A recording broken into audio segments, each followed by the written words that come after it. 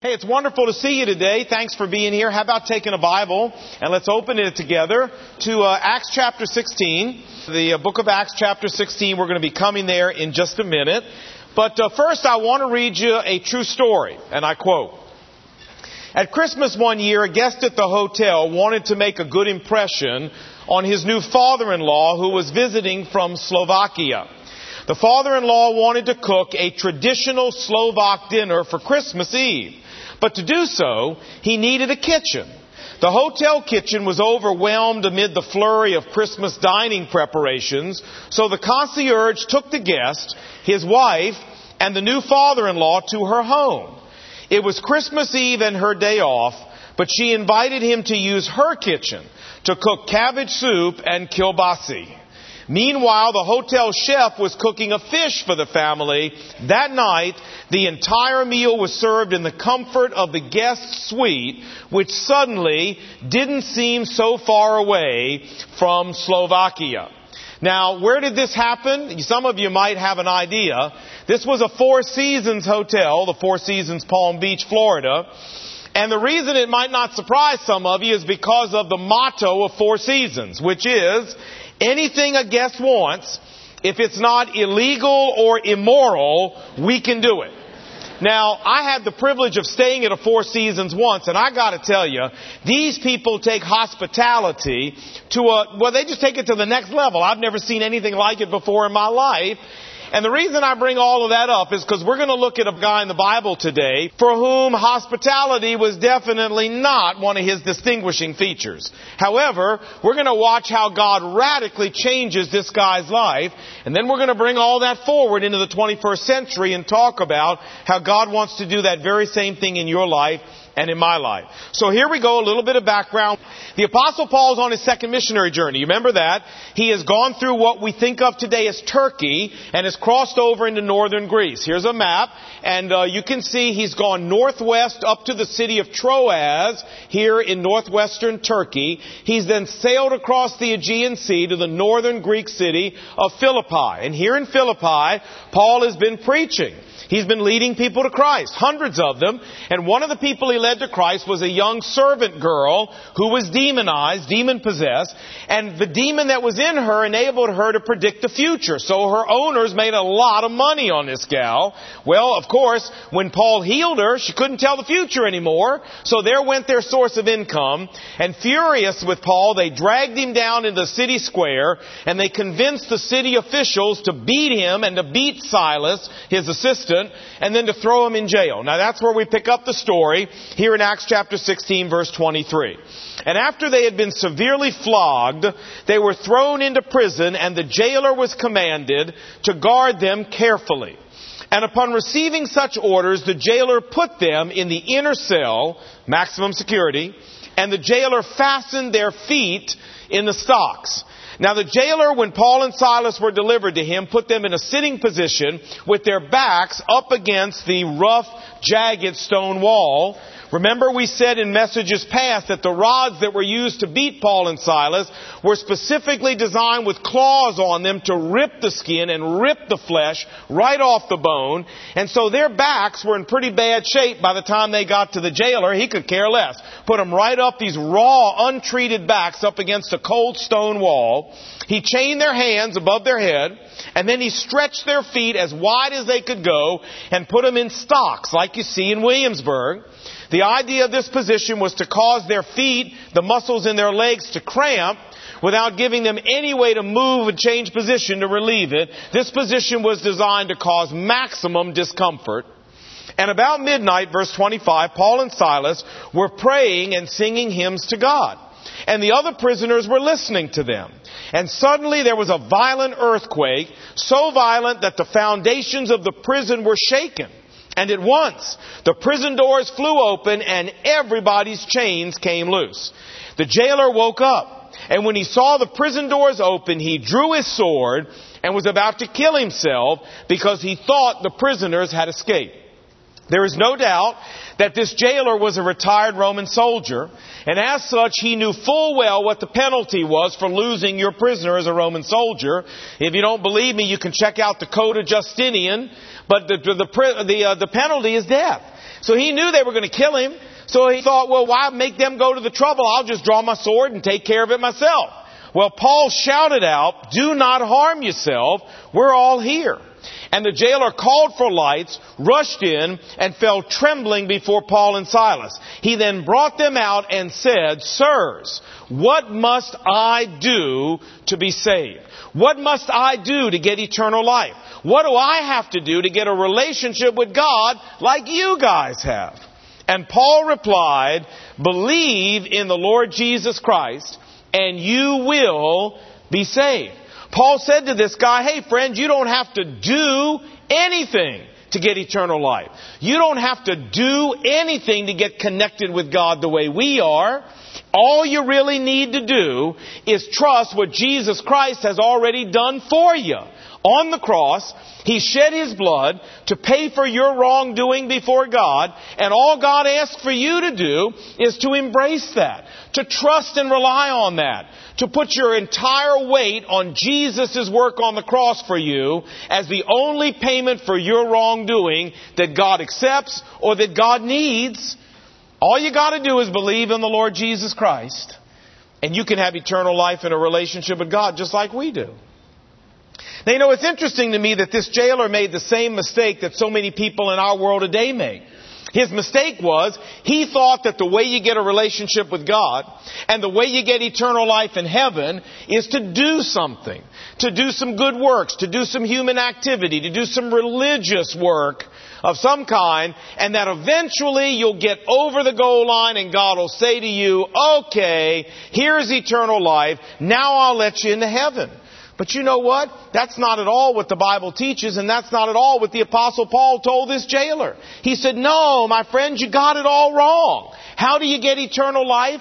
How do you get a spot in heaven? How do you come into a personal connectedness with Jesus Christ? What did Paul say? He said, believe in the Lord Jesus Christ. Believe in the Lord Jesus Christ. That's all you got to do. And all these things God will give you as a gift.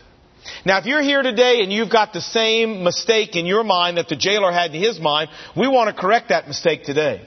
We want to make sure you understand that coming into a relationship with Christ and getting eternal life has nothing to do with your religious activity. It has nothing to do with your good works or your human effort.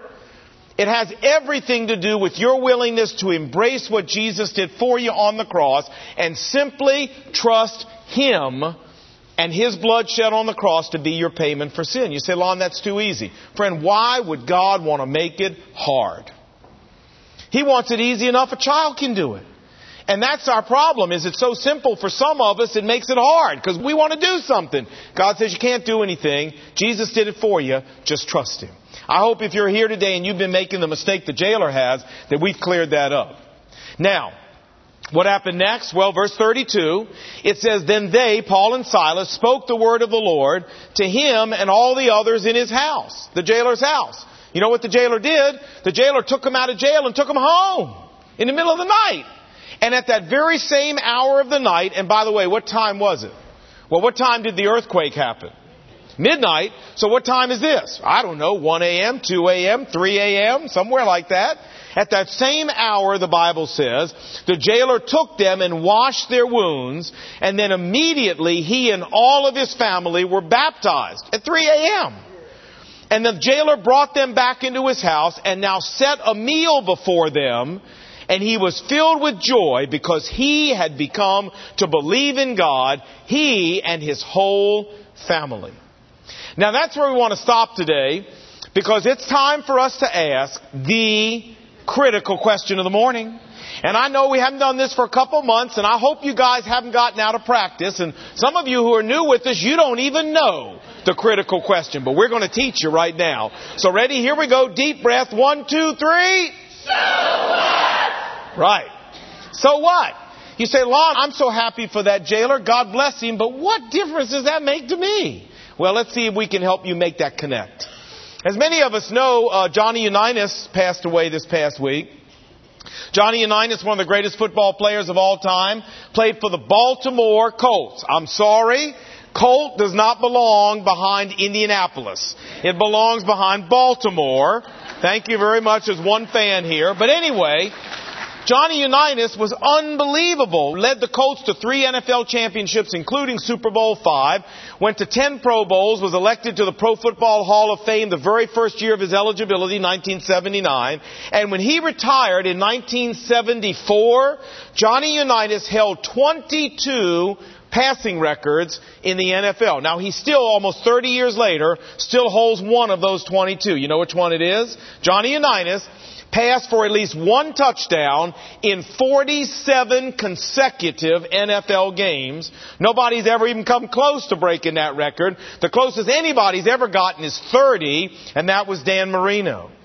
In fact, Earl Morrall, who played with Johnny Unitas, said in the paper, and I quote, "No lead was safe if you were playing against Johnny, and no game was out of reach if you were on his team." Now, why do I bring Johnny Unitas up? Well, because I was talking this week to one of our staff members, and he said to me, I used to go to the church in Baltimore that Johnny Unitas came to. And I said, really? I said, did he come often? He said, yeah, he was there all the time. I saw him every week. And I thought, wow, that's pretty cool. And then I asked the question that so often we ask about other people. I said, well, tell me, do you think he was a real believer, or do you think he was just a churchgoer? Now, that's the million-dollar question, really, isn't it, friends? Is a person a real believer, or are they just a churchgoer? And their issue is, how can we tell? How can we tell if a person has the real disease? How can we tell if a person really knows Jesus Christ in a personal way? How can we tell if a person is born again and really on their way to heaven? How can we tell? Well, the Bible answers the question. 2 Corinthians chapter 5, verse 17 says this: if any person is in Christ, they become a new creature. Old things pass away and new things come. I love how the Message translates this. It says, those who become true Christians become new persons. They are not the same anymore, for their old life is gone. And friends, what the Bible is telling us is that when a person does what the Apostle Paul told this jailer to do, when a person embraces Jesus Christ as their personal Savior, when a person relies on what Jesus did on the cross for them as the one and only payment to God for their wrongdoing, and when a person does this transaction sincerely, genuinely, and authentically, the Bible tells us that something supernatural happens inside that person. That God the Holy Spirit comes and takes up residence inside that person, and He begins to morph them into a completely different creature, a completely different being. A person who has different values and different morals. A person who has different desires and different goals. A person who uses new language. A person who has new behavior around members of the opposite sex. A person who has a new level of joy in their everyday experience. A person who has a new definition of success. The Holy Spirit comes in and changes a person into having a new level of conscience in their life, as well as a new attitude towards others and a new purpose in life. Jesus spoke of this radical change in Matthew chapter 13 when He said, the kingdom of heaven is like yeast, which a woman mixed into a big old lump of dough, and it leavened. It completely changed the character of that entire lump of dough. A few years ago, my in-laws for Christmas gave Brenda and me a bread maker. Now, I was 45 years old and I had never seen bread made my whole life. You say, what? Didn't your mother make bread? Didn't your mother cook muffins? Or didn't your mother make pastries or do anything like that? Not my mother. Saturday Night Live, Mike Myers, Linda Richmond, Coffee Talk. I'm getting verklempt. Talk among yourself. You know her? That was my mother. Let me tell you, my mother cooked the way Whoopi Goldberg did. You remember Whoopi Goldberg's recipe for chicken soup? Step 1, send the butler to the store for chicken. That was my mother. My mother didn't grocery shop. She didn't cook anything. She didn't wash dishes, and she definitely did not bake bread. My mother was the original Jewish American princess, if you understand what I'm saying. Well, I'm 45 years old. I've never seen bread made in my whole life. And so we got this bread maker, and we start to make this bread, and you get this big old wad of dough, and then it says put the yeast in. So I'm thinking, do you put a cup or maybe a cup and a half in? Well, I don't know. And Brenda says to me, what, are you crazy? No, you put just a pinch in. You put an itsy bitsy little bit in. So I said, that'll work? I mean, it's so little. I mean, it's hardly anything. She said, watch. So we put this little tiny pinch in there and kaboom. Man, I'm telling you, it went off like an atomic reaction inside this bread. And that whole loaf changed from this itsy bitsy little bit of yeast. I could not believe it. But you know, that's exactly the way Jesus says it is when you come to Christ. Jesus said right here that when we come to Christ, God the Holy Spirit, God's supernatural yeast comes to live inside of the lump of dough that we are. And He begins working on us from the inside out like an atomic reaction and begins changing completely everything and radically that we are. This is the one way you can tell whether or not you got the real disease. And I want to go back now for a moment. Let's go back and look at the jailer, and let's see if the jailer really showed this kind of new creature change. Let's see if he became a radically new person as a result of his commitment to Christ. Well, what happened with him? Number one, the first thing that we can see where he became a new creature is that after believing in Jesus, this jailer demonstrated a spiritual excitement that he didn't have before. Verse 32, Paul spoke the word of the Lord to all the others in his household. As we saw, the jailer rushes home with Paul and Silas. He wakes up his wife. He wakes up his children. He wakes up the neighbors, whoever's around. He calls them all into his living room. And he says, okay. Now you have got to hear this. Come on, Paul. Tell him what you told me. Come on, Paul. Tell him. You will not believe what he's going to tell you. And then, after that, he rushes out in the middle of the night to go get baptized. Don't you think his wife said to him, honey, can't we wait till the morning? No. We're going to do this right now. You go get the torches. We are going down to the river. We're getting baptized. I don't care if it is 3 o'clock in the morning. Now, is this in character for this guy? This guy's retired. I saw a t-shirt the other day that said, I'm retired. And this is as dressed up as I get. Well, I thought that's a great t-shirt. Because this guy had a cush retirement job. He was a cynical old Roman soldier who had reached retirement. And about the only thing he ever got excited about anymore was dinner. He was fast asleep at midnight. He wasn't up with much vigilance doing his job. This guy hadn't been excited about anything in his life. And now he's so excited about what's happened. He wakes his whole family up, goes to get baptized. How do you explain a change like that in this guy? I'll tell you how. He's become a new creature. Number two, after believing in Jesus, this jailer demonstrates a compassion that he didn't used to have. Verse 33, at that hour of the night, the jailer took them and washed their wounds, Paul and Silas. Well, remember when Paul and Silas were delivered to him with their backs bleeding and torn open, frankly, he could have cared less. He put them right up against a stone wall, and he didn't give a flying flip what their back looked like. Here's a guy who's killed who knows how many men, up close and personal, in brutal hand-to-hand combat. Roman soldiers were not known for their compassion.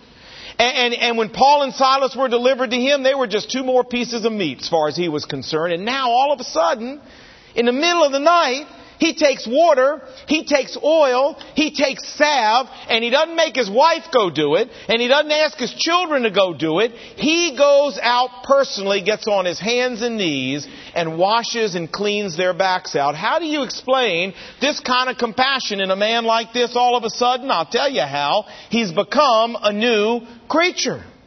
Third, after believing, the jailer demonstrated a hospitality that he didn't have before. Verse 34 says, then the jailer brought them into his house and set a meal before him. He sent his wife into the kitchen at 3 a.m. to cook a meal. That's dangerous to ask any woman to do in the middle of the night. And he did it. And how often do you think this jailer took people out of jail and brought them home and offered them a meal at his table? Can you say never? I mean, the 4 seasons this guy wasn't. You understand what I'm saying? How do we explain this change in this man? Well, friends, he's become a new creature. Finally, after believing, the jailer demonstrated a spiritual conviction that he had never had before. Remember, this jailer was a retired Roman soldier. It was mostly an honorary position being a jailer. There really wasn't a whole lot to it. You just basically sat around and slept like he was doing at midnight. How did you get a job like this, such a cush job? Well, I'll tell you how you got it. You get it by never bucking the tide, never going against the flow, never creating waves, and never giving your officers a hard way to go. You get it by being a good soldier who keeps your mouth shut, and if you have an opinion, you never share it with anybody. That's how you get a job like this. And now all of a sudden, this jailer decides to go public for Jesus Christ at 3 o'clock in the morning. All of a sudden, this guy decides to go out, walk through the town with torches. Don't you think people woke up and said, where's he going? I'm sure they did. Oh, he's going to get baptized. Oh, okay, whatever. He allies himself with the Apostle Paul, keeps the Apostle Paul in his house, and the Apostle Paul is somebody that every one of his bosses is mad at. That's why they threw him in jail. Now, he puts his retirement job at risk by doing this. He puts his income at risk. He puts his family at risk. He puts his standing in the community at risk. He puts his old friendships at risk. This is out of character for this guy. This guy never had a conviction in his life that he was willing to go public about. Why all of a sudden is he willing to go public about Jesus? Because he's a new creature.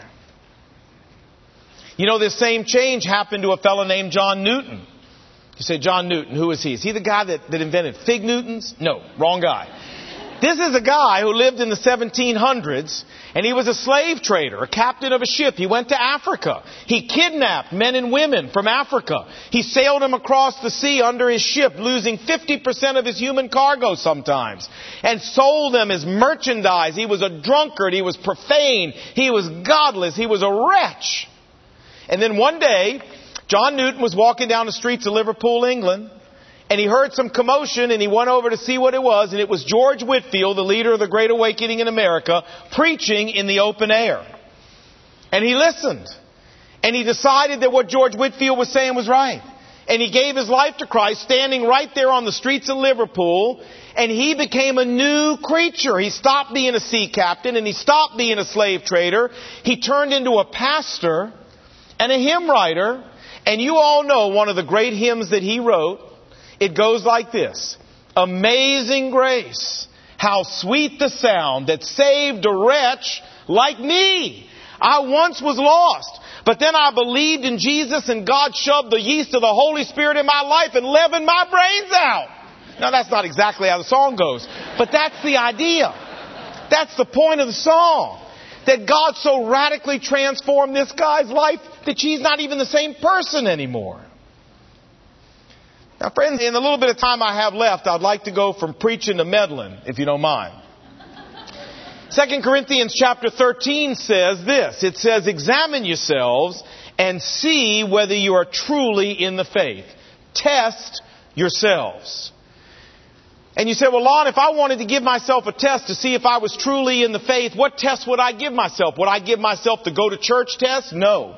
Would I give myself the sing in the choir test? No. Would I give myself the put money in the offering plate test? No. Would I give myself the teach Sunday school test? No. The test you got to give yourself, friend, is the new creature test. Have I become a new creature as a result of my faith in Jesus Christ? Are my attitudes radically different? Are my values radically different? Is my language radically different? Are my desires and my goals radically different? Is my level of conscience radically different? Am I a different person because of my faith in Jesus Christ? And is this a supernatural thing that flows from the inside out in my life? Is it something that I can't even control?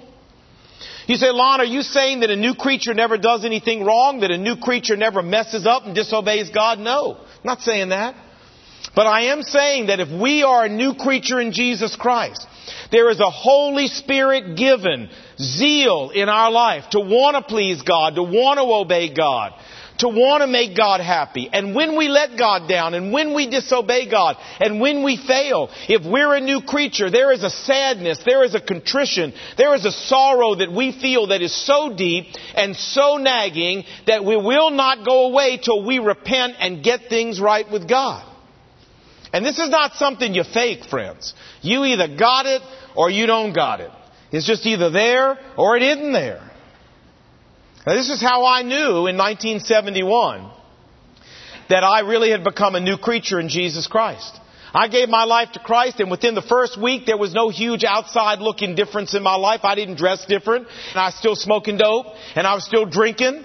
But I knew on the inside something had happened supernatural in my life. And let me tell you how I knew. Because the stuff I could get away with a week ago and never feel one bit of guilt, one pang of conscience, one bit of sorrow about, when I did those very same things the week after I trusted Christ, my conscience beat me black and blue. It would not turn me loose. And I knew I didn't do this because frankly in those days I didn't want my conscience to be around. But it was. I knew I hadn't created this, and the reason for that is because you'd been to seminary. Friend, I hadn't been to seminary. Well, the reason that it was that way is because now you knew the Bible. I didn't know the Bible. Let me tell you what happened in my life. When I trusted Christ, the Holy Spirit moved into my life, and He said, you're a new creature in Christ now, and that stuff you used to get away with, son, you're not getting away with anymore. Not in this body you don't anymore. And when I would try it, He would beat me black and blue and say, those days are gone, friend. You're not going to live like that anymore. And I knew I wasn't doing this. That's how I knew. My friends would come up to me and say, Jesus, you believe in Jesus? What are you, crazy? You smoked one too many joint? What is wrong with you? There's nothing to this Jesus stuff. It's all just a bunch of money-making hocus pocus. Don't you know that? Well, friends, I don't care what they said to me. The one thing I knew is that inside of me something had happened supernatural that had never happened before, and I didn't do it. And so I said, you can tell me anything you want to tell me, but all I know is something happened inside of me I can't explain any other way than I became a new creature in Jesus. Now my question is, has that happened to you? Has that happened to you? Because friends, if it hasn't, then I don't care how many church services you attend and I don't care how many Bible verses you can quote, you're not where you need to be in your relationship with Jesus Christ. Now you say, well, Lon, what if I fail this new creature test, huh? What if I fail that? Well, I got great news for you if you fail it. And that is that you can alter and change that situation anytime you want to. It's easy to change. And that's what Christianity 101 is all about. Christianity 101 is 6 weeks of us trying to help you get your questions answered, work through any issues you got on the way to making a decision for Christ that is so real, so authentic, and so genuine that you will become a new creature radically in Jesus Christ. You won't even recognize the person you used to be. I'm telling you. I look back now to the person I was in 1971. It's not even the same human being. It's like I lived two lives type thing here. That's not even me anymore. It's so foreign and so strange I can't even relate to the person I used to be. That's what we want to see happen in your life. We want you to be able to look back and go, you know that person I was last year? That person is dead. That person is gone. That's not me anymore. I'm a new creature in Jesus Christ. That's what we want to help you achieve, friend. Wouldn't it be tragic if somebody sat in this church for weeks or months or years and missed heaven? Would that be tragic? You know, there are people sitting in churches all over the world that's going to happen to, I'm sad to say, because nobody's telling them that it's not about church. And it's not about the rosary, and it's not about Yom Kippur, and it's not about coming to church and doing something for God. It has nothing to do with that.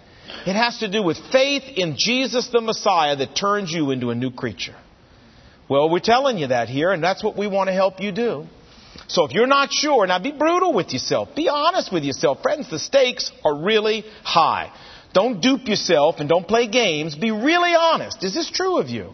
And if it isn't, then walk right out in the lobby the minute we're done and sign up for Christianity 101 and let us help you get here. So that the next time somebody says to you, hey, are you a new creature in Christ? Did you really radically change because you trusted Jesus? You can look them right in the eyeball and say, man, you wouldn't believe it. God blew me up like yeast blows up a lump of dough, man. I'm telling you, I'm not even the same person I was anymore, and that can happen to you too. We want to help you with that. If you're not sure you're there yet, go on out there and check out Christianity 101 and we'll help you. Let's pray. Lord Jesus, thanks for reminding us today from the example of the Philippian jailer, the true measure of what it means to get the real disease. It's not the measure of going to church, and it's not the measure of singing in the choir, and it's not the measure of saying the rosary, and it's not the measure of putting money in the offering plate. It's not the measure of reading the Bible or praying. It's the measure of becoming a new creature, a whole new person. because of the work of God in our hearts and lives. It's a supernatural thing. And my prayer, Father, is that you would help every one of us here to be really honest with ourselves. And if we're not totally sure that we can say we became new creatures, we can see it in every part of our life, then Lord, I pray you would give everyone who isn't there the courage to go out and let us help them in Christianity 101. Yeah, it's a little risky. Sure it is. But Lord, the stakes are worth it. Eternal life, heaven, a relationship with God. So give us the courage we need to take that little step of faith, Lord, that little risk. And grant that many people here today, 6 weeks from now, can say, well, you know what? I couldn't have said it 6 weeks ago, but brother, I can say it today. That's our goal. Lord, help us achieve that as we work together with every person in this auditorium. And we pray these things in Jesus' name. Amen.